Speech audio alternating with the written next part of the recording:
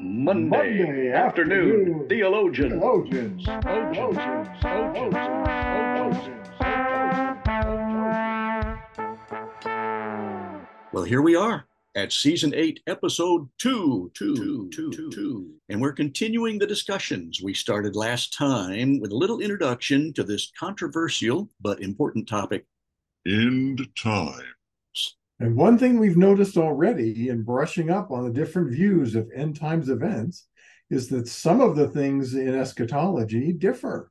Not so much in the main events themselves, but in the order or the timing of those events. And there are differences regarding whether key events will happen in the near future or a bit farther out in the more distant future. But one thing is for certain, and it does not change, and that is the new creation. It will most certainly come at the last of the order of all of the events that we're going to talk about. That's one of the most encouraging things I can think about in terms of this end times discussion, because it's not controversial. I'm not going to have a controversy about that. I want the new creation. So I don't care when it comes, it's going to happen. And it's the most important thing, regardless of all the other orders or timings that people come up with, the other events in eschatology. We can be certain that for those who have placed their faith in Christ, there is going to be a new creation with an eternal life that God has planned ahead of time, with no sin to mar the picture or mess things up. And that's a really positive thing to which we can look forward. And it's important that we say right up front, no matter what happens next, everyone has a choice to follow Jesus. And when they do, they can be assured that their name will be written in what the Bible calls the Lamb's Book of Life, which is another way of saying you are assured of a place in heaven because you belong to Christ. No kidding. That's right. That's the good news. And you don't have to guess at it or hope or cross your fingers that just maybe you'll wind up in heaven. You can know without a doubt, with confidence, that because Jesus paid the ransom price on the cross to atone for your sin, there is a place for you.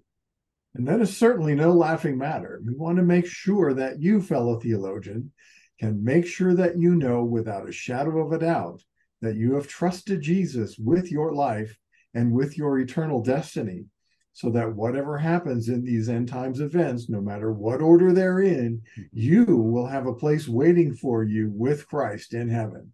Since we don't know for sure when that day will be, or the hour or the minute when Jesus will come back again, we want to offer you a sample prayer so that anyone listening to this can talk with God and let him know that they want to make a choice to trust Christ. I mean, what would happen if Christ returned halfway through our discussion and the end times started and you weren't ready? That would be tragic. So if someone hasn't decided to trust Christ, we want to give you that opportunity right now. So Clark, why don't you offer a sample prayer right now up front before we get started? And then we'll launch into some of the important discussions about these end time matters. That's a really good idea. I'll do that. And you could pray a prayer that could sound something so simple, just like this. God, I realize, looking at the state of our world right now, that we could be living in the end times. I mean, there's so many things that are spoken about in the Bible that appear that they might actually be happening. Now, we don't know. We don't know the day nor the hour, but we do know that it's up to you, the Father. And whenever that time comes, we want to be ready. And so I want to be ready. And I could just lay my life before you and say, forgive me of my sins. Help me to become a true, genuine follower of Christ. I just want to be a Jesus follower.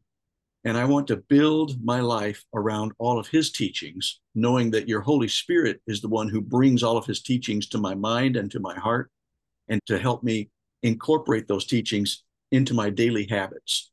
I need that, and I want that. I want to be a Christ follower, and I want to know absolutely with assurance that I have a place waiting for me in heaven, that you're preparing for me.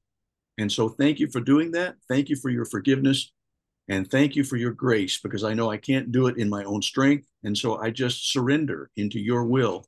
And it's a sweet surrender, because I know now that I have somebody to walk with me through all these crazy events in the world, and that when the time is right, I'm going to be in heaven forever and a part of that new creation. And I thank you. In Jesus' name, amen. Amen. Now, hopefully, all of us have secured our eternal future. If not, back up and go through that prayer section again. It's that important. Yeah. Okay, now that that's settled, we want to present sort of a glossary of terms that will help us understand what we're talking about when we discuss this part of theology, which is called eschatology, or the study of the end of history and the beginning of God's planned future. So let's begin with a term that many have heard about, even though the word for this event isn't used in the English translations of the Bible. Why don't you give us a rundown of some basics related to the future event called the rapture? Very good. And I have to say that when I start discussing this, I do understand that there are those who don't know a whole lot about Christianity. And this term in itself can even become a starting point for some jokes, because there are ways that certain people who believe in this kind of thing are thought of as being kind of believers in mythology, or that they might be a little goofy. And yet there are enough really solid things in Scripture, enough evidence for us to know that even though the term itself is not used, the concept is very prevalent in Scripture. So we want you to know about it. It's called the rapture of the church. And it's based on a few important New Testament scriptures. This event is the one during which Christ is going to, quote, come in the clouds to snatch away all those who trust in him. That comes from 1 Corinthians 15:52. And it sounds a little absurd to some. It sounds fantastic, but that's the kind of language used by Paul to describe this event. And sometimes when people in the New Testament use descriptors like that, it's because it's hard for us to completely grasp. And so they're using fantastical terms because it is going to be fantastic. We don't know specifically how it's going to look, but we know it's going to happen. At this specific time in history, the dead in Christ, meaning that if we have died with our bodies, but we were believers in Christ, they will be resurrected. They will be taken into God's presence. They'll be taken to heaven too.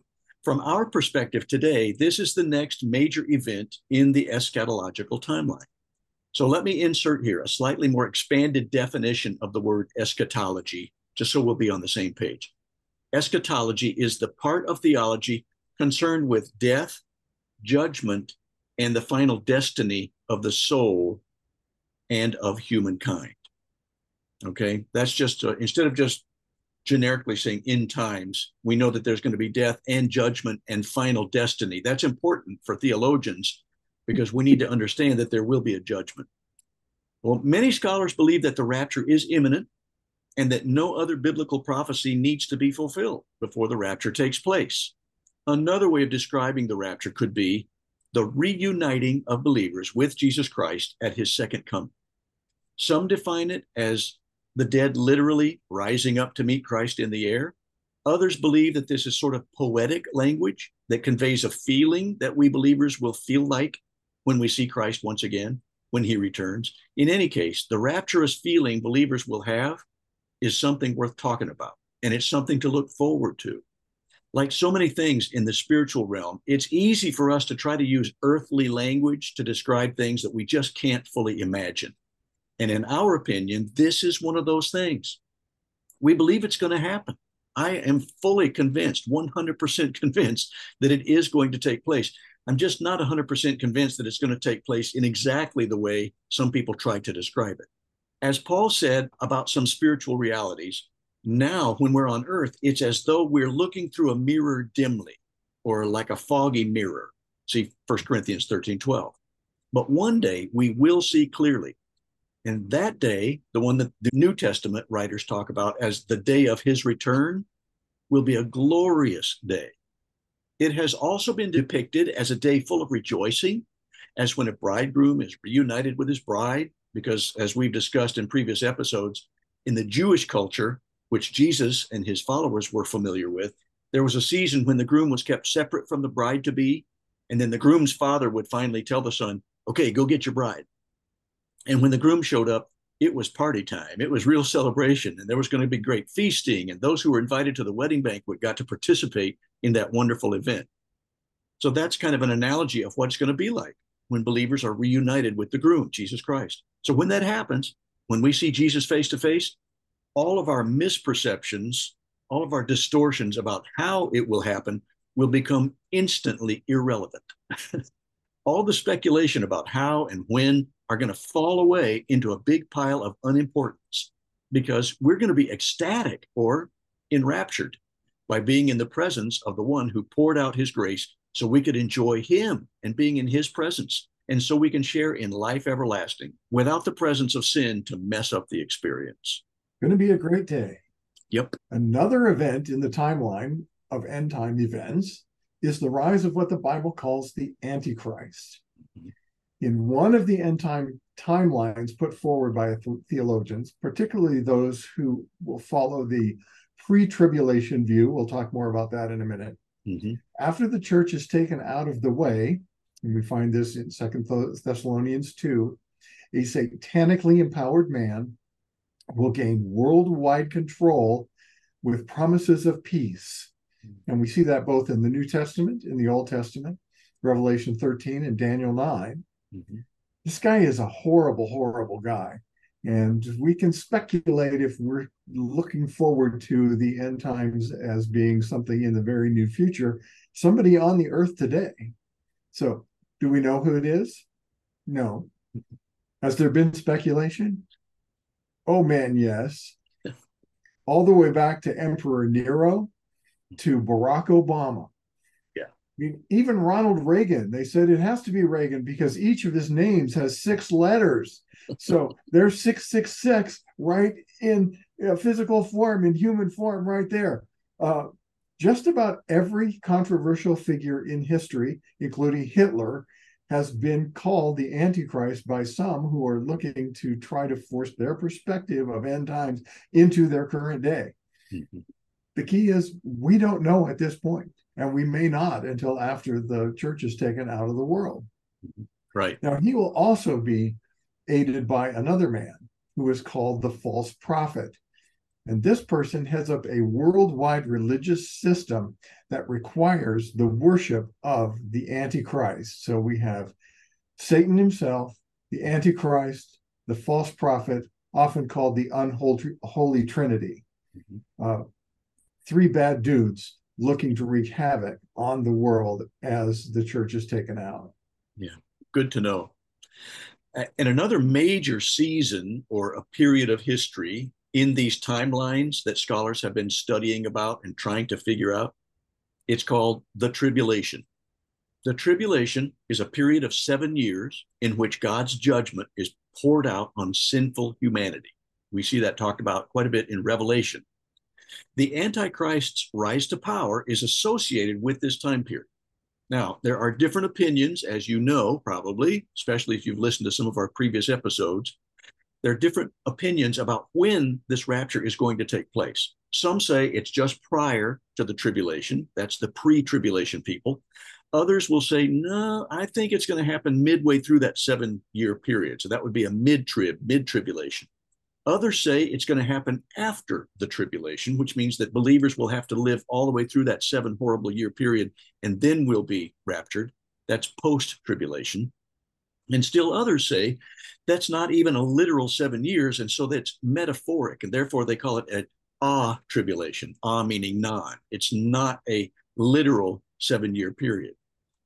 In that mindset, they're thinking of it as being more that we all have different types of tribulation, but they're not thinking about it as being a worldwide kind of tribulation with major world events. They think of it as being more personal. They think that the individual is raptured the moment that they see Jesus face to face, which means that every believer has their own personal rapture after their own personal tribulation. So it's all very personal oriented rather than worldwide. I haven't met a lot of tribulation folks. In fact, I don't think I know a single one who actually subscribes to that, although I know they're out there because they write books about it. My hunch is that most biblical theologians find themselves in either one of the pre, mid, or post-trib groups. But what they agree with is there is going to be some horrible things happening on the earth. It's going to get worse before it gets better. And then believers are going to be enraptured or caught up in Christ. For those who believe in a literal tribulation on earth during that time, For the pre-trib folks, the church will be in heaven. It's thought that at this time, the judgment seat of Christ and the marriage supper of the Lamb will both occur in heaven.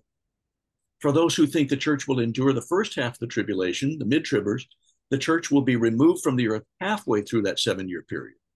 Not too many people, although there are some, believe that the church will have to endure all the way through that great tribulation before they are reunited with Christ. So, like I've said, there have been some extremely intelligent theological scholars who have written extensively after their studies, and they don't all agree on these differences. And that, in our opinion, means that we're not supposed to know with certainty the exact timeline. Otherwise, we could lose our focus on what Jesus said we should be doing until he comes back. We need to be busy about the kingdom work, and we need to be sharing the good news with as many people as possible. Yeah, it could be today, it could be tomorrow. We have no idea when it will be. We don't know whether some of what we've been through is part of the tribulation. We don't have any idea. But as you say, we're one day closer today than we were yesterday. And there are still things that need to be done, or we would have already been removed from the earth as part of God's perfect timing. So another event in these end times events is what the Bible refers to as the Battle of Gog and Magog. And there's been extensive writing on these as well. But what we see is that in the first part of the tribulation, a great army from the north, in alliance with several other countries from the Middle East and Africa, attacked Israel and is defeated by God's supernatural intervention. We find that in the later chapters of Ezekiel. Some writers of commentary place this battle just before the start of the tribulation. We don't know for sure. We don't know for sure who Gog and Magog are, although the speculation seems to point towards Russia as one of the leading factors, possibly Iran as another of those factors. But when we look at today's event, at the time of this recording, Hamas has just attacked Israel in a big way. Israel is responding with a huge, massive force. Hezbollah is from the north attacking Israel from Syria and Lebanon. Iran is calling for a huge destructive force to fall upon Israel. Iran is currently in alignment with Russia. Kind of makes us think perhaps this is either this battle starting or a precursor to it, or a birth pang of what's going to come later. It's a pretty serious situation, but what we do know is from God's word is Israel will survive, will be victorious over all of these forces that are sitting in opposition to what Israel is and what it stands for. They're still God's chosen people. It's a very serious situation. And what we're also seeing is because Israel is retaliating, a lot of the nations of the world are turning on Israel because they're fighting back. You look at it in light of what the Bible says, our struggle is not against flesh and blood, but against the principalities, the rulers of the areas of darkness. We can see that those dark rulers and principalities and things are influencing world leaders and other nations against the nation of Israel. Well, you're not kidding. And this kind of harkens back a little bit. What's happening today harkens back a little bit to something we studied in our small group just last week, because we were looking at a king of Judah called Jehoshaphat. And he was being led in a situation where there were 3 different people groups coming in at them, and there was a huge threat. He decided it was time to inquire of the Lord, which he did. And then God inspired with his Holy Spirit this prophet who came down through the line of the Levites, the priestly tribe. And he said, don't worry about it. It's going to be fine. You do need to go out, but don't have to worry about sharpening your swords or anything, because that's my interpretation of it. Because they got the choir together instead of getting the army together. They went out singing praises, and they stood at this area because they were going to supposedly watch this army coming in through this pass. And what God did in that situation was he turned those 3 groups against each other, and they took care of each other so that Israel didn't even have to intervene. And so there's historical evidence that God can do this for Israel, and he has done it for Israel several times. God always has a way of keeping his promises, and he has promised to keep them intact as a people group because they are his chosen people, because it was through them that all the nations will be blessed by the Messiah, who is Jesus Christ. So he's continuing to keep his word. Now, then we also have this other major event being portrayed for us in Scripture. It's an awful event called the abomination of desolation. There are some differences of opinion about when that either took place or will take place. At the midway point of the 7-year tribulation, some scholars think that the Antichrist will break his covenant with Israel and show his true colors. The Jews will be scattered. Many of them will turn to the Lord, realizing that Jesus is their Savior. A great persecution will break out against all those who believe in Christ. Some theologians believe that this abomination of desolation has already taken place when an evil king sacrificed pigs on the altar of God in the temple, as we read about in the Old Testament and in some of the apocryphal books. That was in defiance of Yahweh. If that's the case, then we've already been cleared to have takeoff for the end times. You're cleared for takeoff. Ever since Jesus came on the scene, some scholars say, we have entered the end times. And Rick just mentioned that at the beginning of this episode. Many scholars believe that Jesus has already ushered in the next to the last chapter in this grand scheme of history, so that the next major event will be the rapture, whenever that relates to the tribulation. So as you can see by some of these differing opinions, if some of these things actually have taken place, then we're primed and ready. We don't know when it could be, but it could be tomorrow. Many also believe that sacrificing the pig was a foreshadowing of something to happen in the future that will be even worse. Some can say, how could it possibly be worse? But if there is a future event, it's going to be bad. And it will be the Antichrist putting up an image of himself to be worshiped. And that could happen as well. That could very easily happen, especially since the false prophet is going to be preaching to the world that they must worship the Antichrist. Yeah.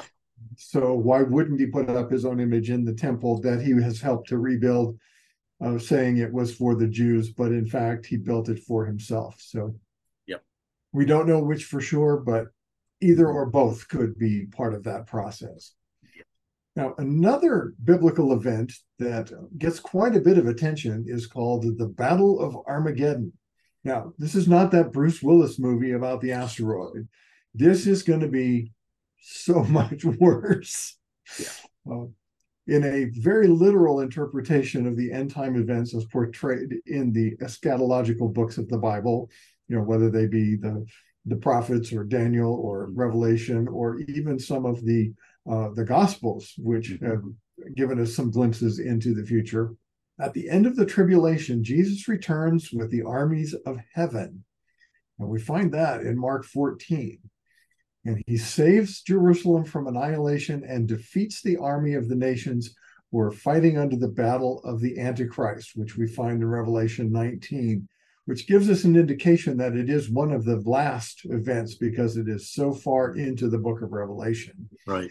Now, the Antichrist and the false prophet are captured and thrown alive into the lake of fire. We find that in Revelation 19:20.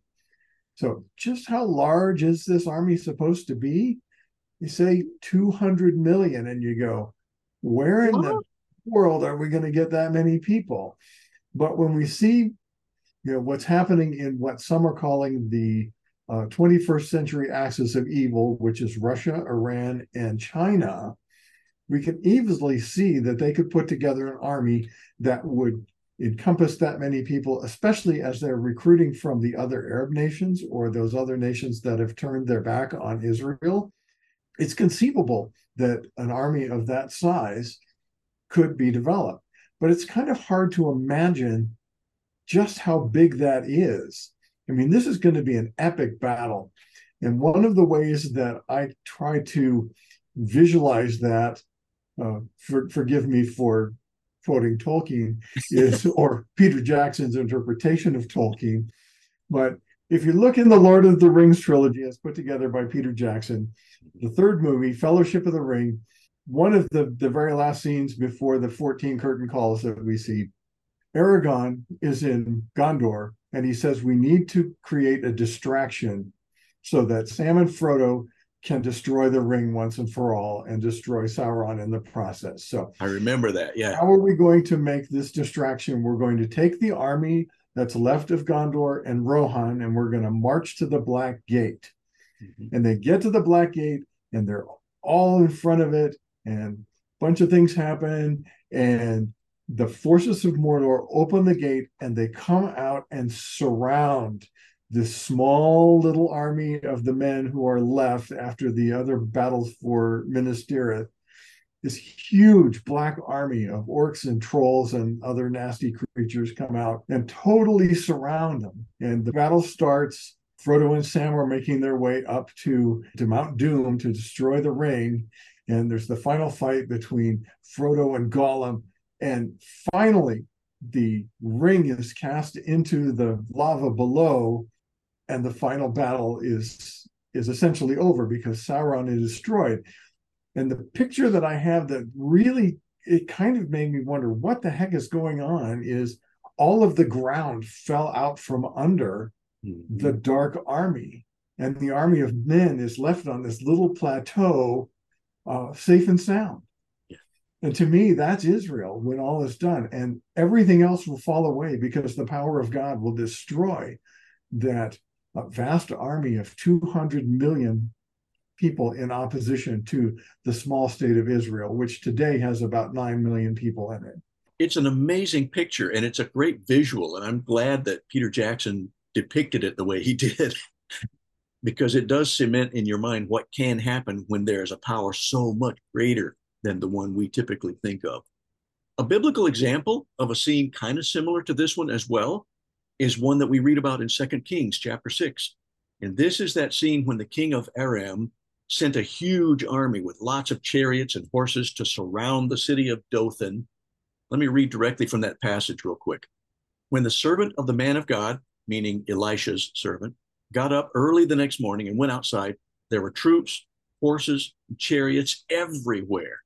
"Oh, sir, what will we do now?" the young man cried to Elisha. "And what do you suppose happened next?" Elisha says, "Don't be afraid, for there are more on our side than on theirs."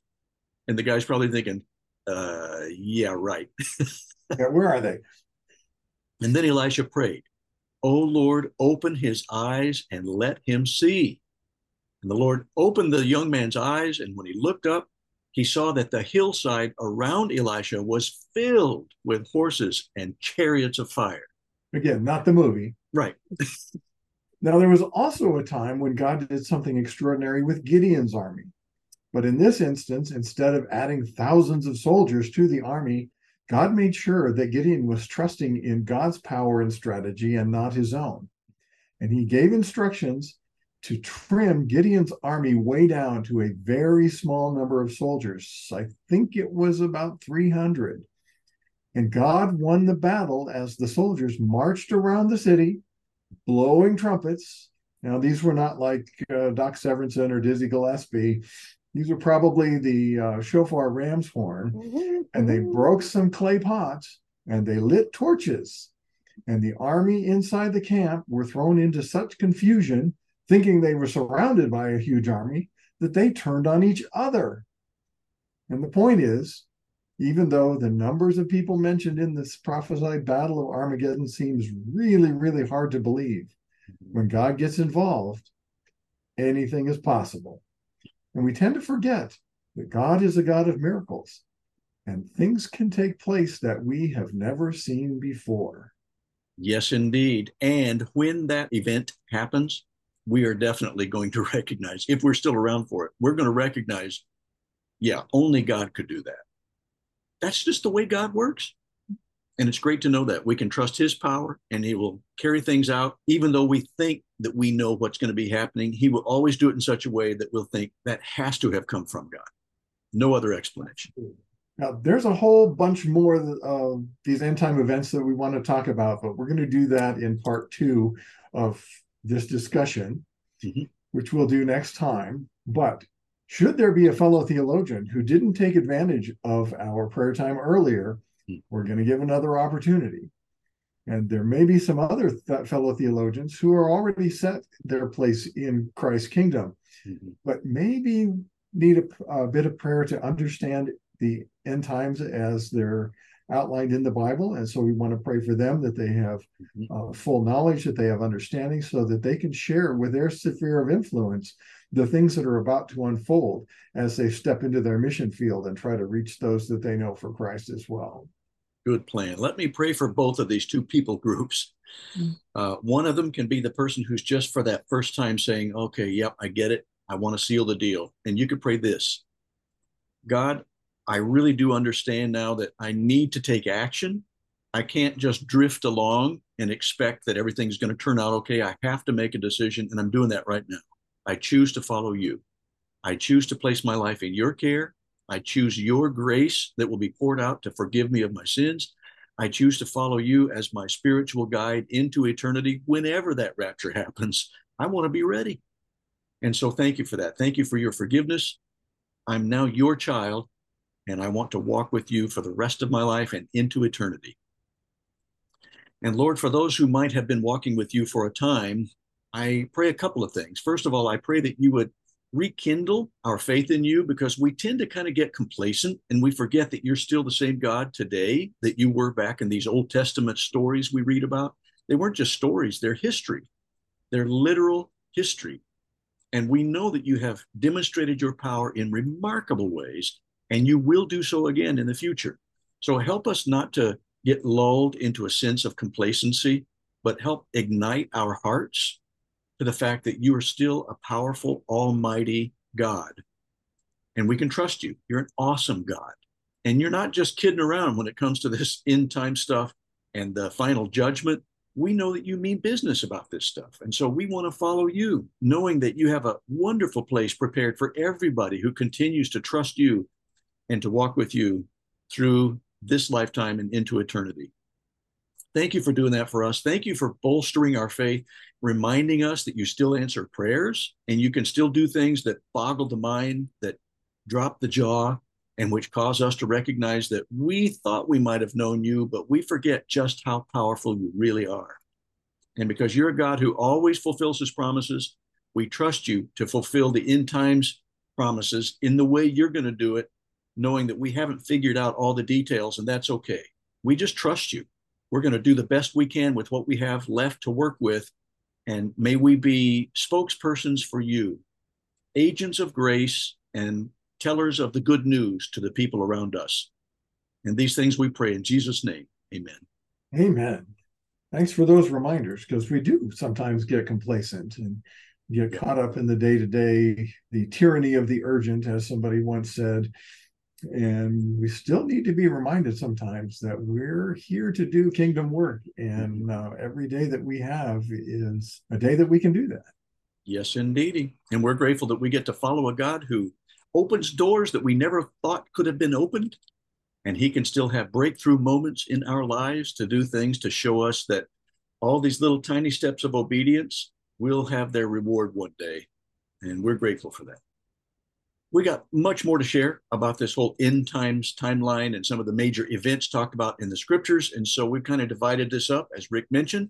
So we do hope, fellow theologians, that you will join us next time for that episode of Monday afternoon Theologians. Theologians.